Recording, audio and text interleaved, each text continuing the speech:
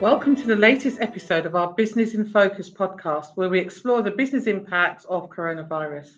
I'm Heather Melville, PwC's Director of Client Relationships Programme and Head of People Networks. The devastating impact of COVID-19 on people's lives all over the world has thrown into sharp relief the importance of community, collaboration, and acting with purpose.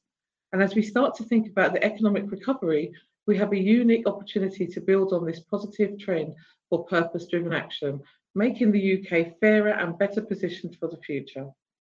In this episode, we'll examine some of the positive ways organising across the public and private sector have acted with purpose to support society through the COVID-19. And we'll take a look at some practical ways for business and government to collaborate and ensure a fair and sustainable recovery.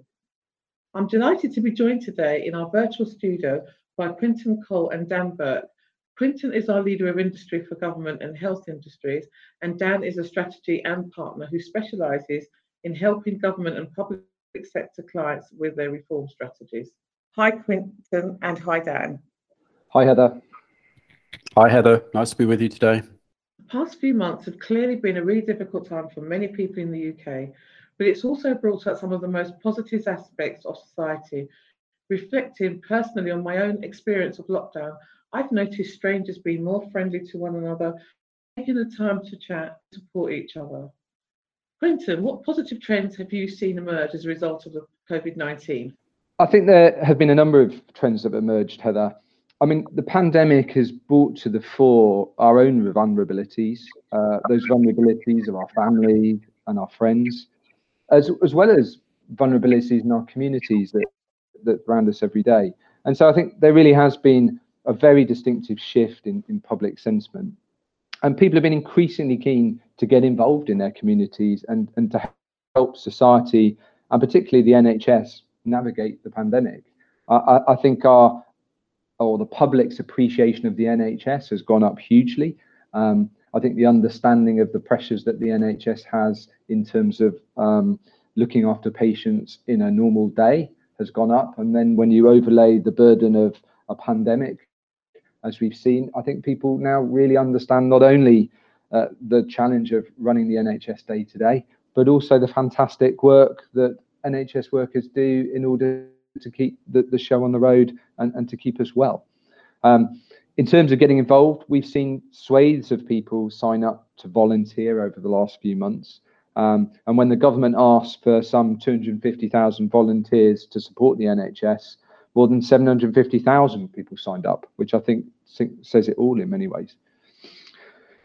In terms of business, many companies too have been really active in supporting the country and the public sector and the NHS in particular during the period of lockdown and as we speak. And, there's some sort of high profile examples about organisations pivoting to make ventilators when we need them, start businesses or change their businesses to produce hand sanitizer.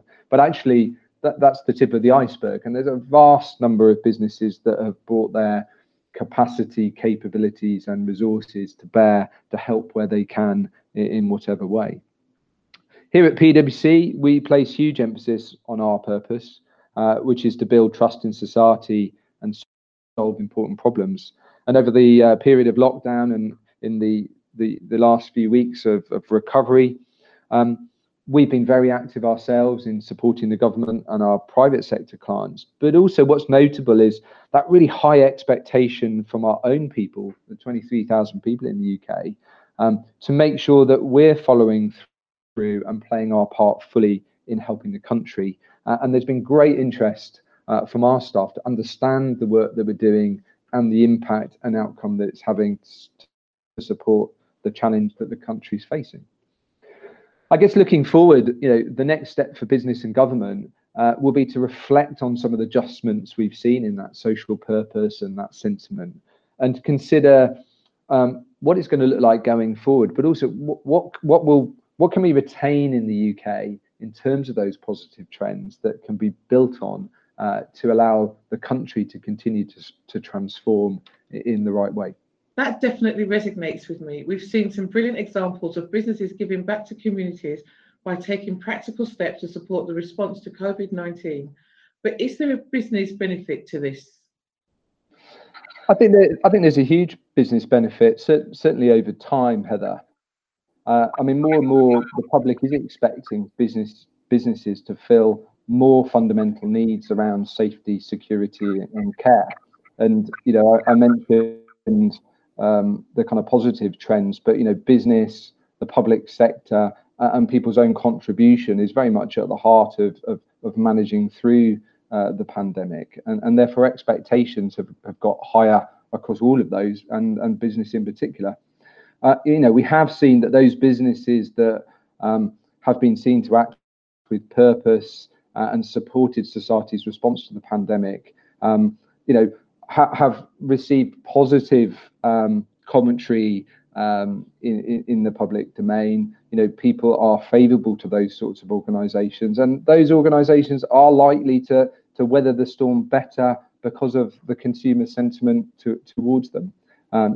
Organisations need to be very much in tune with how they're perceived in terms of being a caring organisation, self-interest versus that of the country and their community, and of their employees. And there's no real place to be tone deaf in the circumstances that we find ourselves in as a country.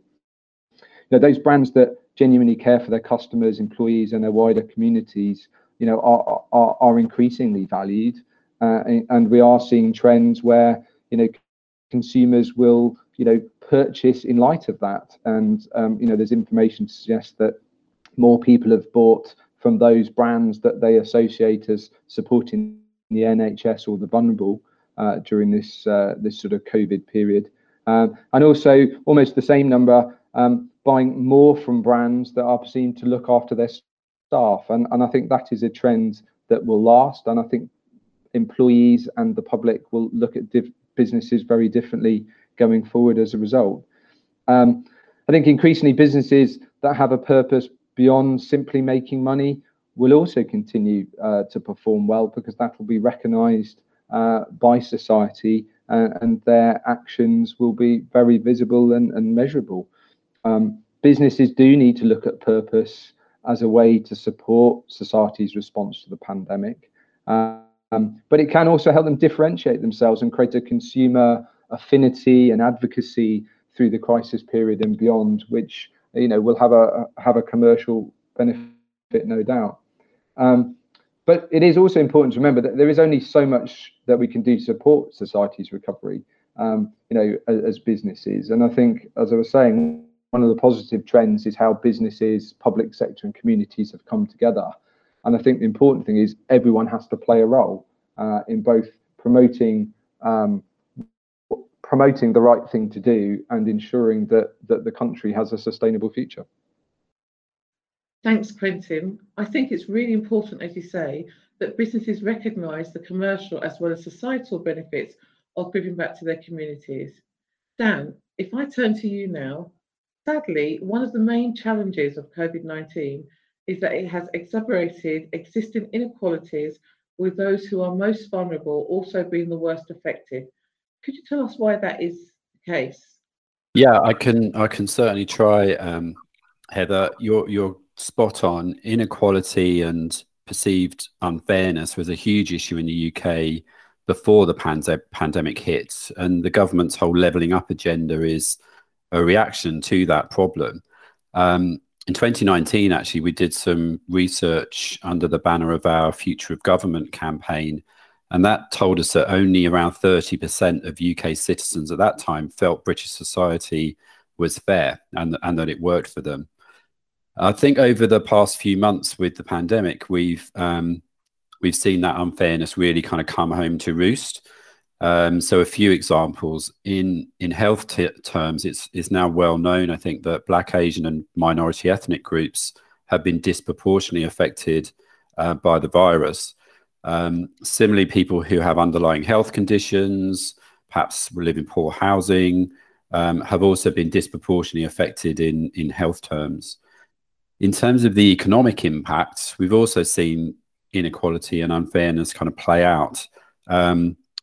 Workers in the gig economy, people on 0 hours contracts, small businesses, the self-employed, and part-time workers, which particularly impacts women, by the way, have faced worse economic hardship than others. We did a survey for PwC, which we carried out in March at the start of the crisis, which actually found that 70% of people who earned over £50,000 a year were able to work at home, compared to just 32% of those who earn below 20,000. So even lockdown wasn't experienced in an equal and fair way. And finally, one for the future, young people may have felt it got off lightly because they suffered less from the disease itself. But it's these people having their education disrupted, their jobs prospects damaged, and there's a potential generation of people leaving school and college and university who are going to have to bear the brunt of increased debts in years to come. And people have started talking about the COVID generation as being a group that we really need to watch out for. So yes, COVID-19 has exacerbated existing inequalities, but many of them were there. It was important for us to tackle those before this started. It's even more important now. Thanks, Dan. That's really sobering to hear.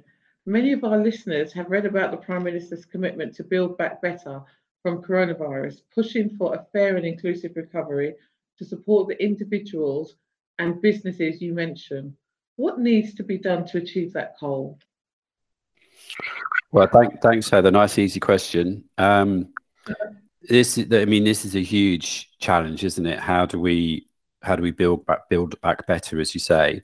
I think the first view, perhaps, is that this isn't something that government and business can do separately. It needs to be a shared responsibility, and that's why tackling the recovery in this way, focusing on purpose, is something that's really important. And it's a shared responsibility for all of us to find a way through this crisis and to recover effectively.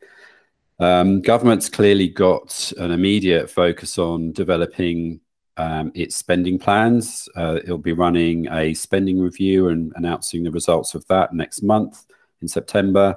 And it'll be very important, we think, to focus government spending and investment in a way which sort of deliberately reduces inequality and improves fairness. So that might mean, in practice, that funding for jobs and training and new skills programs are focused disproportionately on disadvantaged people and disadvantaged areas, working closely with those community groups and others who are responsible for making things happen on the ground.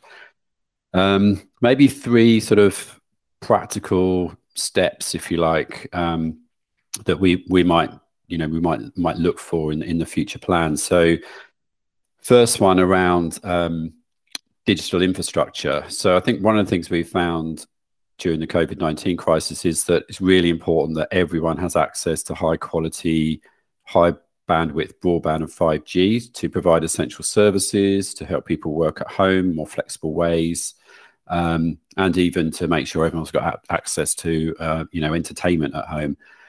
So investing in infrastructure is really important. I think that might also help us find ways of breathing life into smaller towns, because if more people can spend time where they live rather than traveling into the big cities, that can may have other consequences, breathing life back into the high street, for instance. The second theme that we'd like to see, and we think we're interested in participating in, is investing in skills. So anyone you speak to around the economic recovery will talk about skills and upskilling, helping people to learn the jobs that they need for the future, learn the skills for jobs for the future is really important.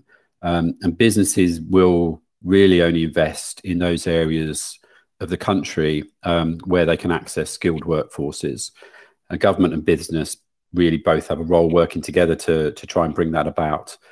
And the third idea is around new technology. So not surprisingly, there'll be a big focus, we think, on jobs of the future, but really making sure that the generation of people leaving universities, leaving schools, are able to move into jobs that are rewarding, pay well, and are focused on those technologies of the future that are going to make us successful. but directing that investment in new technology into the places that really need it and are highest risk of suffering from high unemployment, we think is really important. So we think that's a third sort of theme to explore. That's really interesting and exciting too, to think about the possibilities of technology to make a difference to the way public services are delivered. To wrap up, what are your final thoughts about how individuals, communities, and organisations can act with purpose and support society's response to the COVID-19 over the coming months? If I come to you first, Dan? Yeah, thanks, Heather. I think my personal view is we've got to focus on this problem of increasing inequality, whether that's around race, gender, income, places, or age. We know that existing divides in society tend to widen during economic downturns, but we think there's a window of opportunity to make sure that the impact of the coming problems around the economic recovery are minimized. We're about to launch a program of research looking at this very issue, and we're going to be out talking to people about it. We think so. I think personally that's the key thing to focus on next. Thank you. And Quentin? A couple of points to make here, Heather. I think firstly, government and business do need to carry on working together. In the way that we've seen in the lockdown period and the early stages of recovery. And what we mustn't do is sort of revert back into a more distant relationship. It's really important that, government and business collaborate. The government is already inviting business to contribute ideas about the recovery, which is fantastic. And I know business leaders are very keen to participate and support this. And that open door really should remain permanently open as we transition through the COVID recovery. I think it's really important that we also keep listening to the people who work in our various organisations and live in our communities. We all have a responsibility, whether that's business or government, to make sure that we capitalise on the opportunity to transform for the better. And perhaps my final point, and it relates to some of the points Dan was making, is we need to be understanding as we transition through the COVID recovery and the economic impacts. We need to be understanding that it has affected, and the recovery will affect, and the future of the virus will affect different parts of our society in different ways. And somebody, myself, with a father who's shielding, it's important for us to consider that this is going to affect people very differently. Those people shielding, the people that care for them, will be affected very differently. And I think, as individuals and as businesses and as a government, it's really important that we're sensitive to that and really understand the impacts that this is going to have on different people, and do our very best to insulate people from those issues and make sure that the actions we take are done with the best interests of everybody in mind. Thank you both so much, Dan and Quentin, for sharing your insights and practical advice, and of course thanks to everyone listening. To find out what's next for your industry, visit our website at www.strategyandpwc.com. This is where you can find our Strategy and Where Next report series, an industry by industry look at where we are today, what we're learning, and how to respond to new challenges and opportunities. And look out for more from our Future of Government programme over the next coming months, which will focus on how government and businesses can address long-standing inequalities and work together to create and deliver a fair recovery. Please subscribe to keeping up to date with all of our latest episodes. Thanks everyone. See you next time.